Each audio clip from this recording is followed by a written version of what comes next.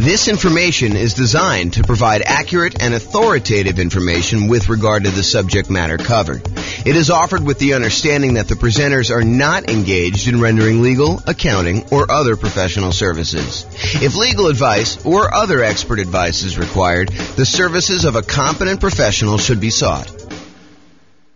Welcome to the Winston-Salem Real Estate Investing and Real Estate Financial Planning Podcast.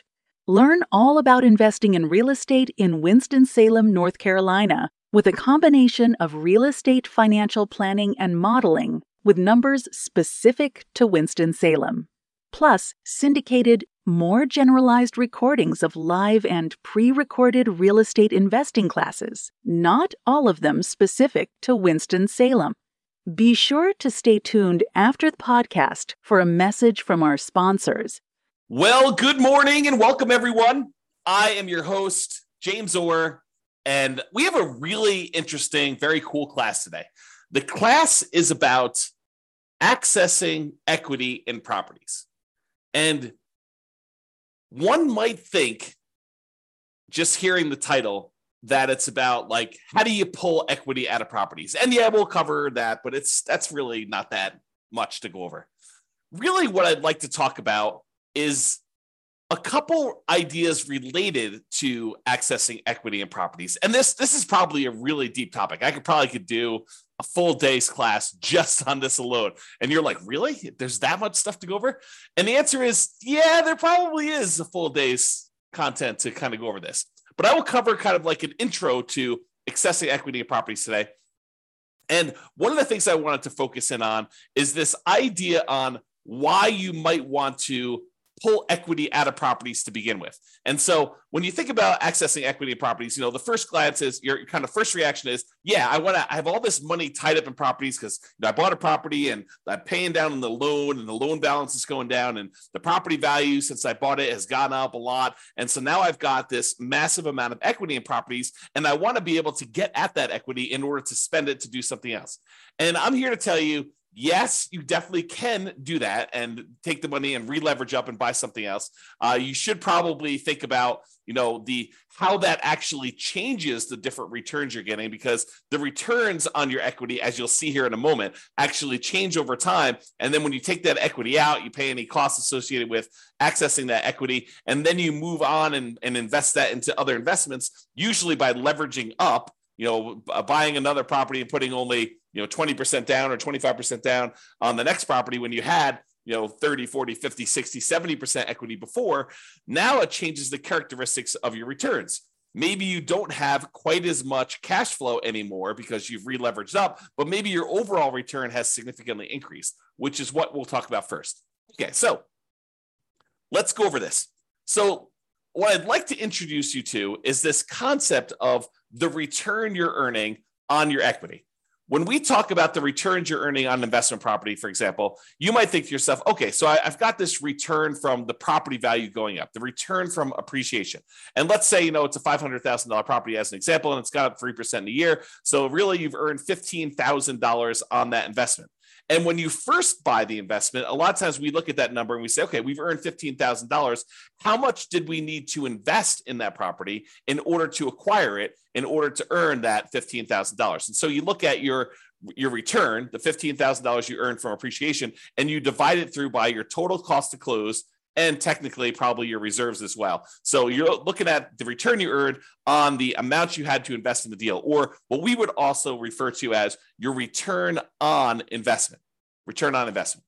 Now, once you've gotten past that first acquisition period, the first year or so that you bought a property, then the amount you put into the deal originally matters much less. In fact, at that point, what you're really concerned with is how much money am I earning on the equity that I have in my property? Because at this point, you're like, look, what's my alternative? I could take this equity I have in this deal and I could pull it out and I could go buy something else. So really what I want to know is, how productive is the equity that I have in the property that I could go and then take and do something else with? I could go take that equity and I could go invest it in another rental property that might get a higher return, or I could go invest in stocks or bonds or annuities or whatever else I want to buy in order to take that and get a return on it. So what I really want to know after I've owned the property for any period of time, really, beyond a year. The first year, I think a lot of times we look at return on investment. But as soon as we get beyond that kind of like first year period, a lot of times what we want to look at is return on the equity we have in the property before we go and consider taking that out and looking at other properties. So what I'd like to show you is how this return on equity changes for the various different returns we have on an investment property. So for example, even though the amount you're earning from appreciation, the amount that the property is going up in value, is increasing the longer we own it. In that first year, maybe we earned $15,000 in appreciation, but fast forward a couple of years later, now the property's worth $600,000. And even though it went up still that same 3%, now it's not $15,000 in that year, it's now $18,000. So even though the amount of money, the dollar amounts that we're earning from appreciation is actually increasing. It's going up each year that we own that property, besides years that it goes down. But if we have the same appreciation rate, the amount you're earning on equity is going up over time, even though that number is increasing, the numerator in the equation that we're talking about, the amount of equity you have in your property is also going up.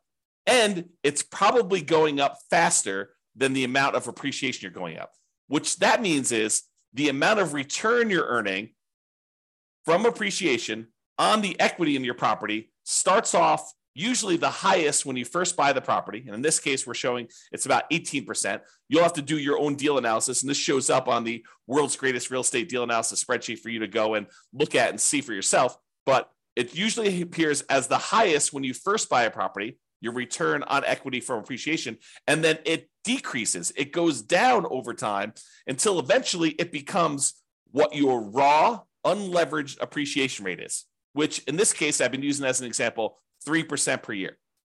So if your property value is going up 3% per year or 4% per year, 5% per year, that is your unleveraged appreciation rate.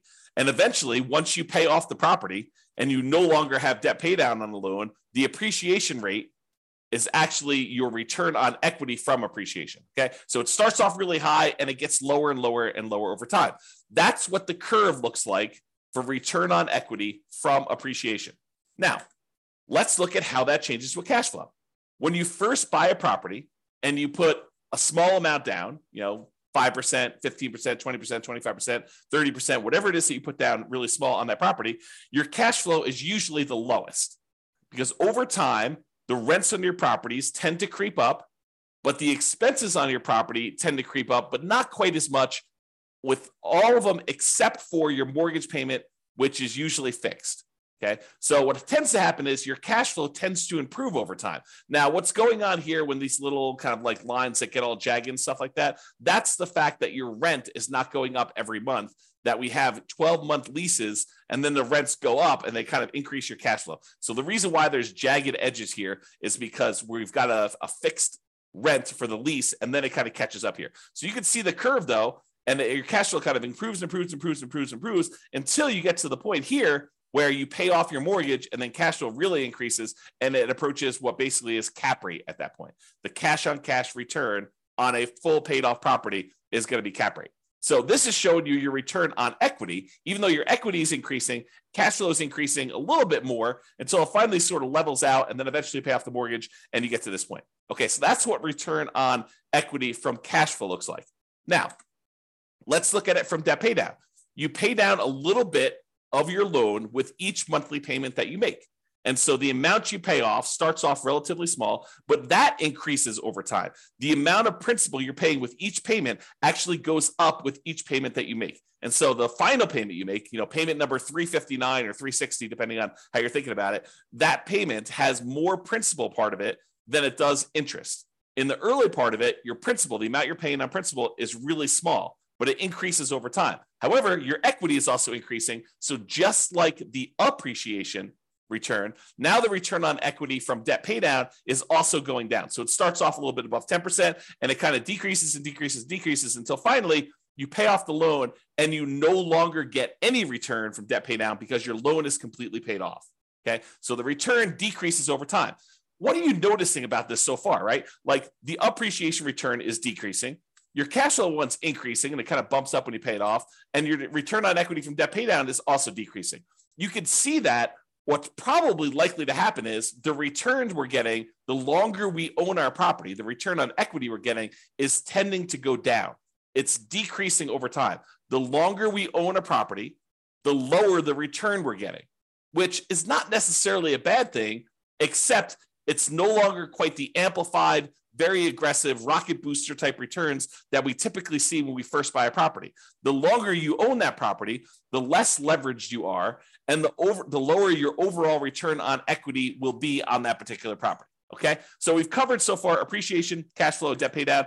The last one is the return you're earning from cash flow from depreciation, the tax benefits you get by owning this rental property. And those, just like the other appreciation and the debt pay down one, starts off high in the beginning, and eventually it goes down, down, down, down, down, because the amount of cash flow from depreciation is fixed.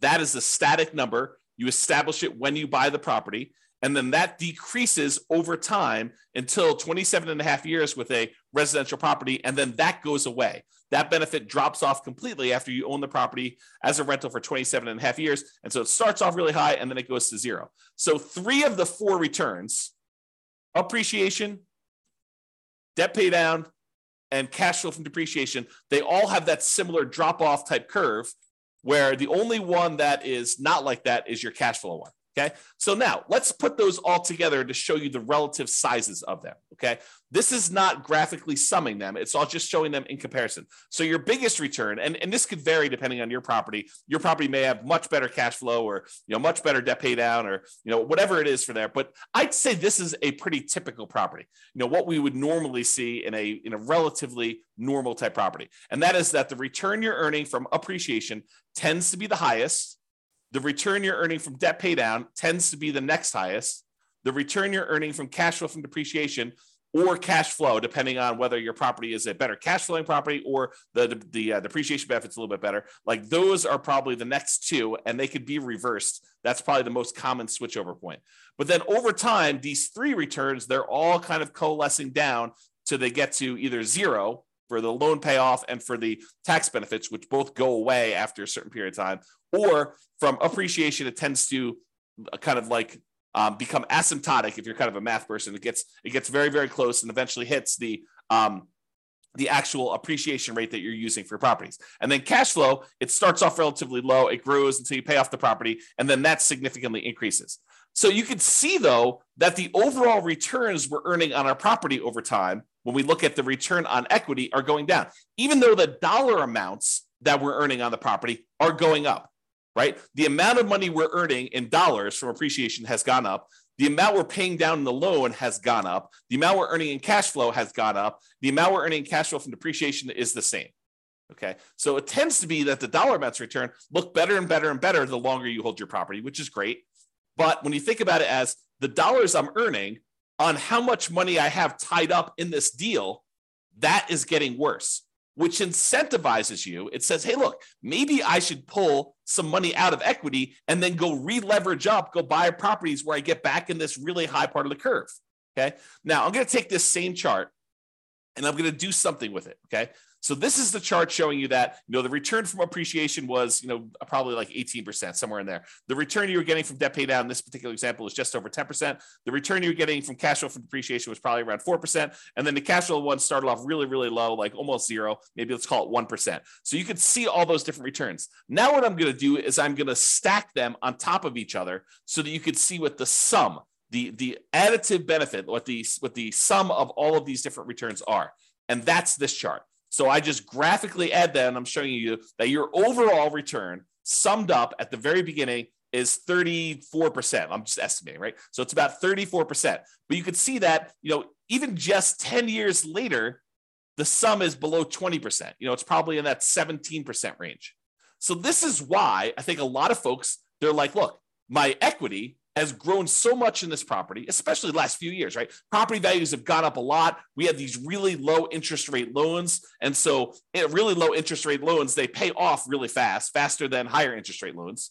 And then the amount you're earning from your appreciation of the property value is going up. So your equity grew really, really fast. And so this dropped off really, really fast because we had this massive equity growth. And even though rents have gone up a little bit and now properties aren't quite appreciating what they were, you're still paying off that loan pretty aggressively and your depreciation is still static. So you can see that your overall return has dropped off. So you're like, look, if I go do a calculation today and I look at what my return is on equity, it's probably relatively low.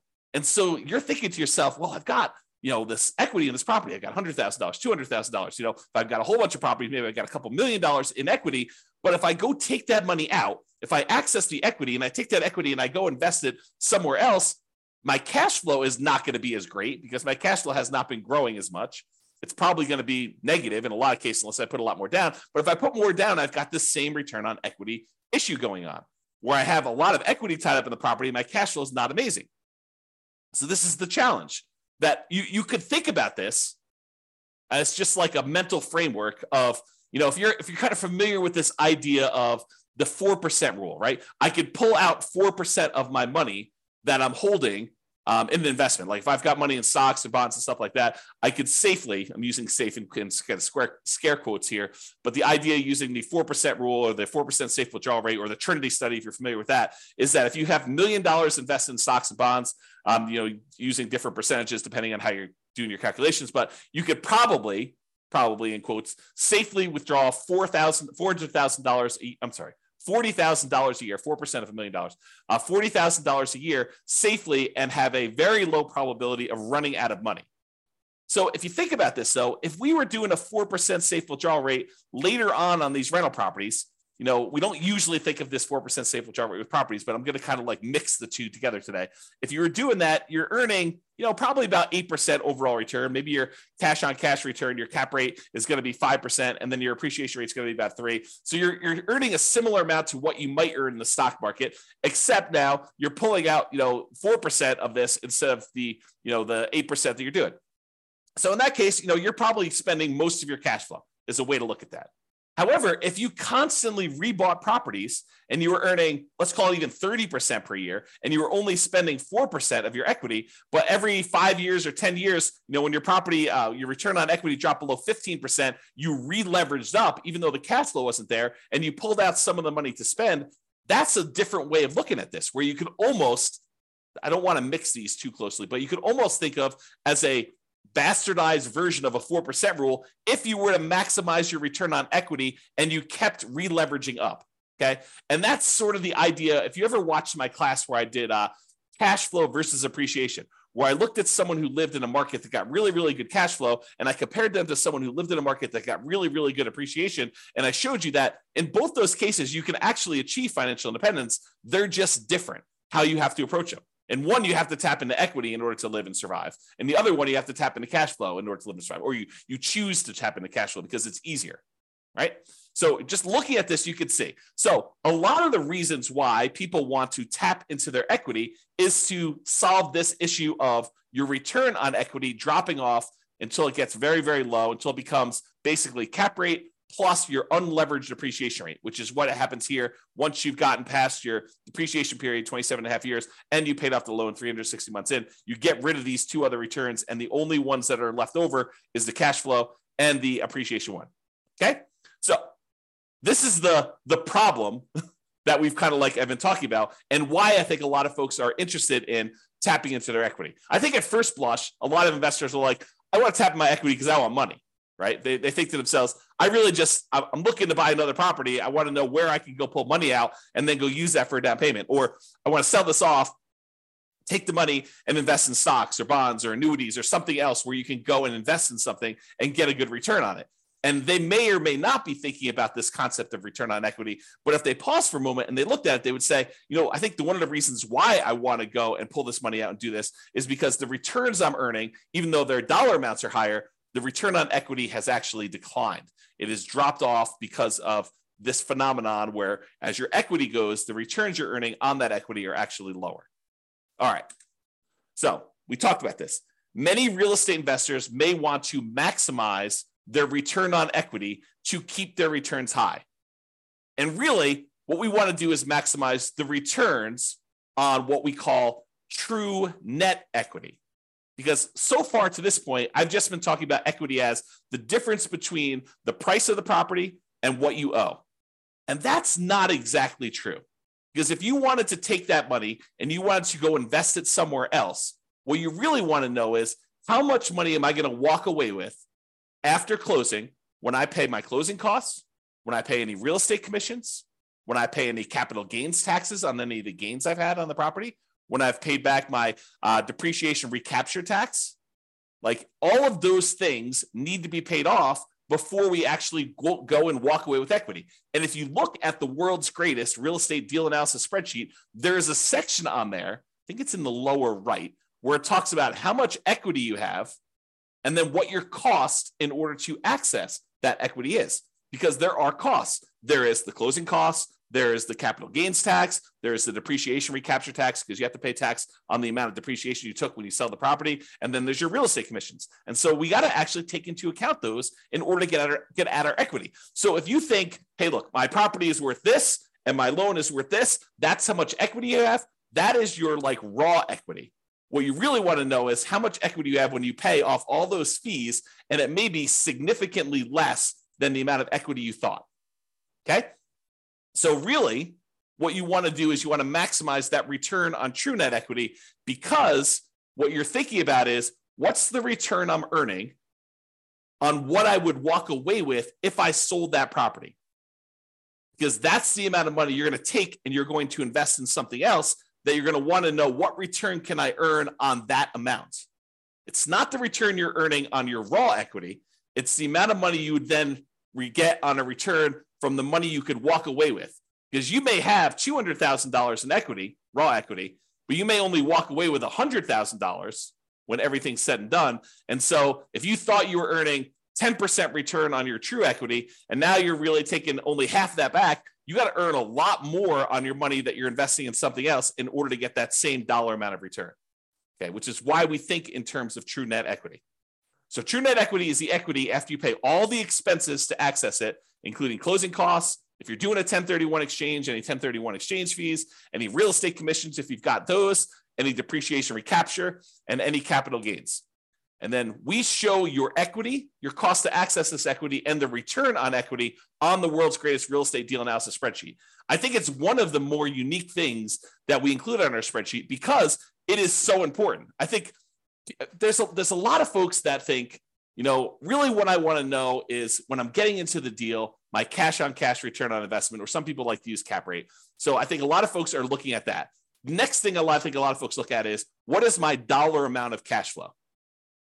But I think few people are strategically thinking ahead to, well, what does this deal look like in terms of my return on equity over time? And how am I going to use this when I'm trying to achieve financial independence? It's not just about acquiring the property and making sure that you optimize for the acquisition.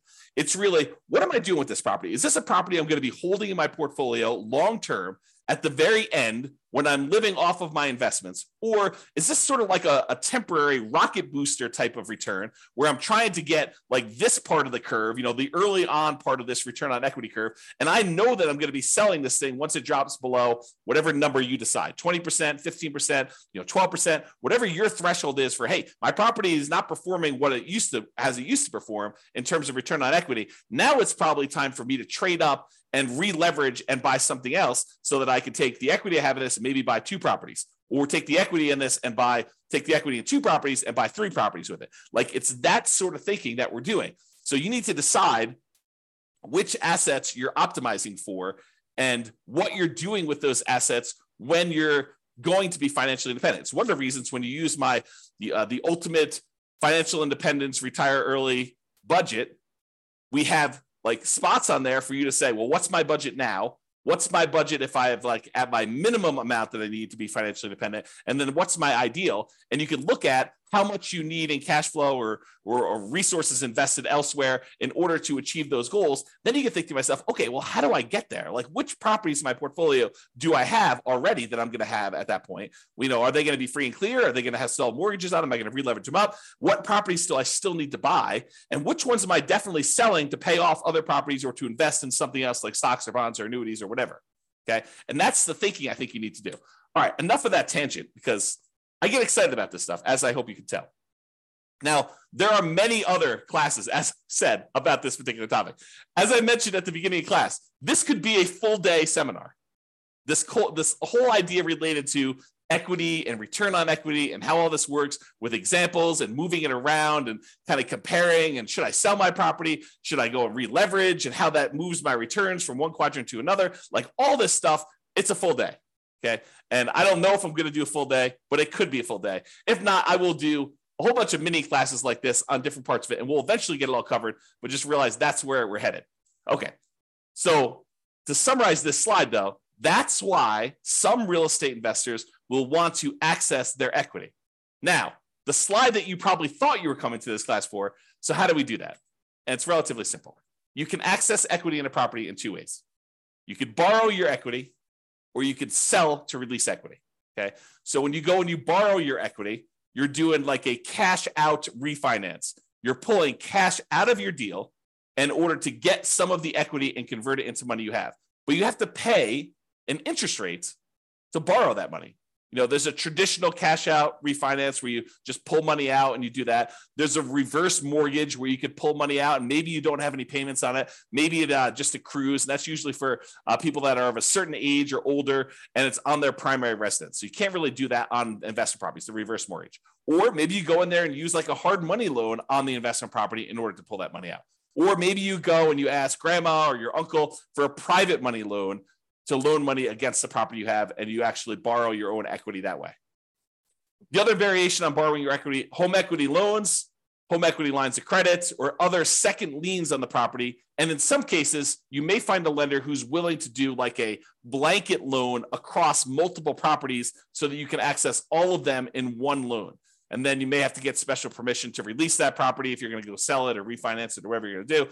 But you have to go and think about that, whether you want to do like one-offs and do a whole bunch of these little onesies, home equity lines of credit, or cash out refinances, or you want to go put like a blanket line of credit or home equity line of credit or equity line of credit across multiple properties in order to do that. So that's the whole borrow your equity side of the how do you access equity in properties.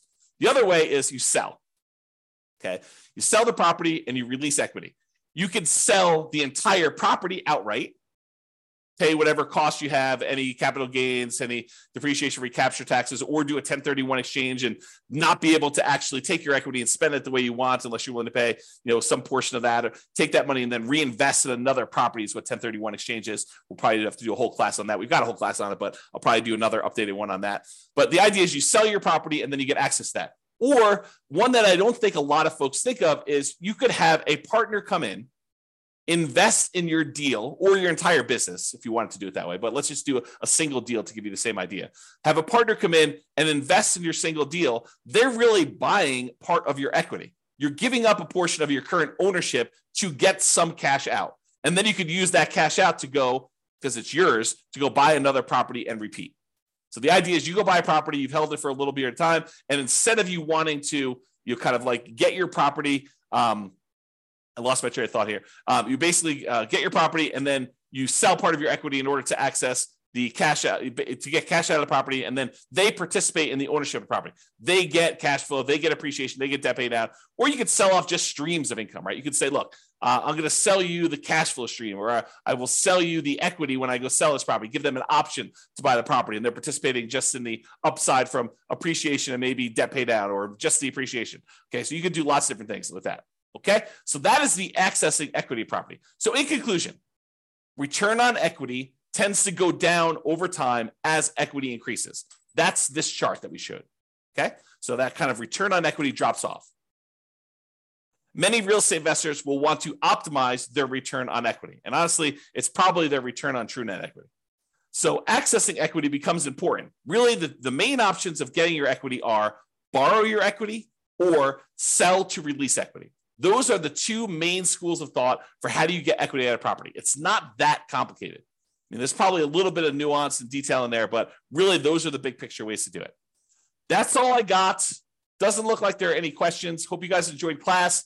This has been James Orr. Have a great day. Bye-bye for now. With home prices up, mortgage interest rates up, and rents up, but not quite enough to counteract the higher prices and interest rates, cash flow on rental properties in Winston-Salem is harder than ever. Book a call with the Real Estate Financial Planner to apply our proprietary 88 strategies to improve cash flow on your rentals. See the show notes for a link to schedule your call and improve your cash flow today. If you're a real estate agent, lender, or professional in Winston-Salem that wants to help our real estate investor listeners, consider reaching out to learn about collaboration opportunities with this podcast. We'd love to add more value to our listeners by having you assist our investors buy, sell, and finance their real estate investments. See the show notes to schedule a call to discuss collaboration opportunities.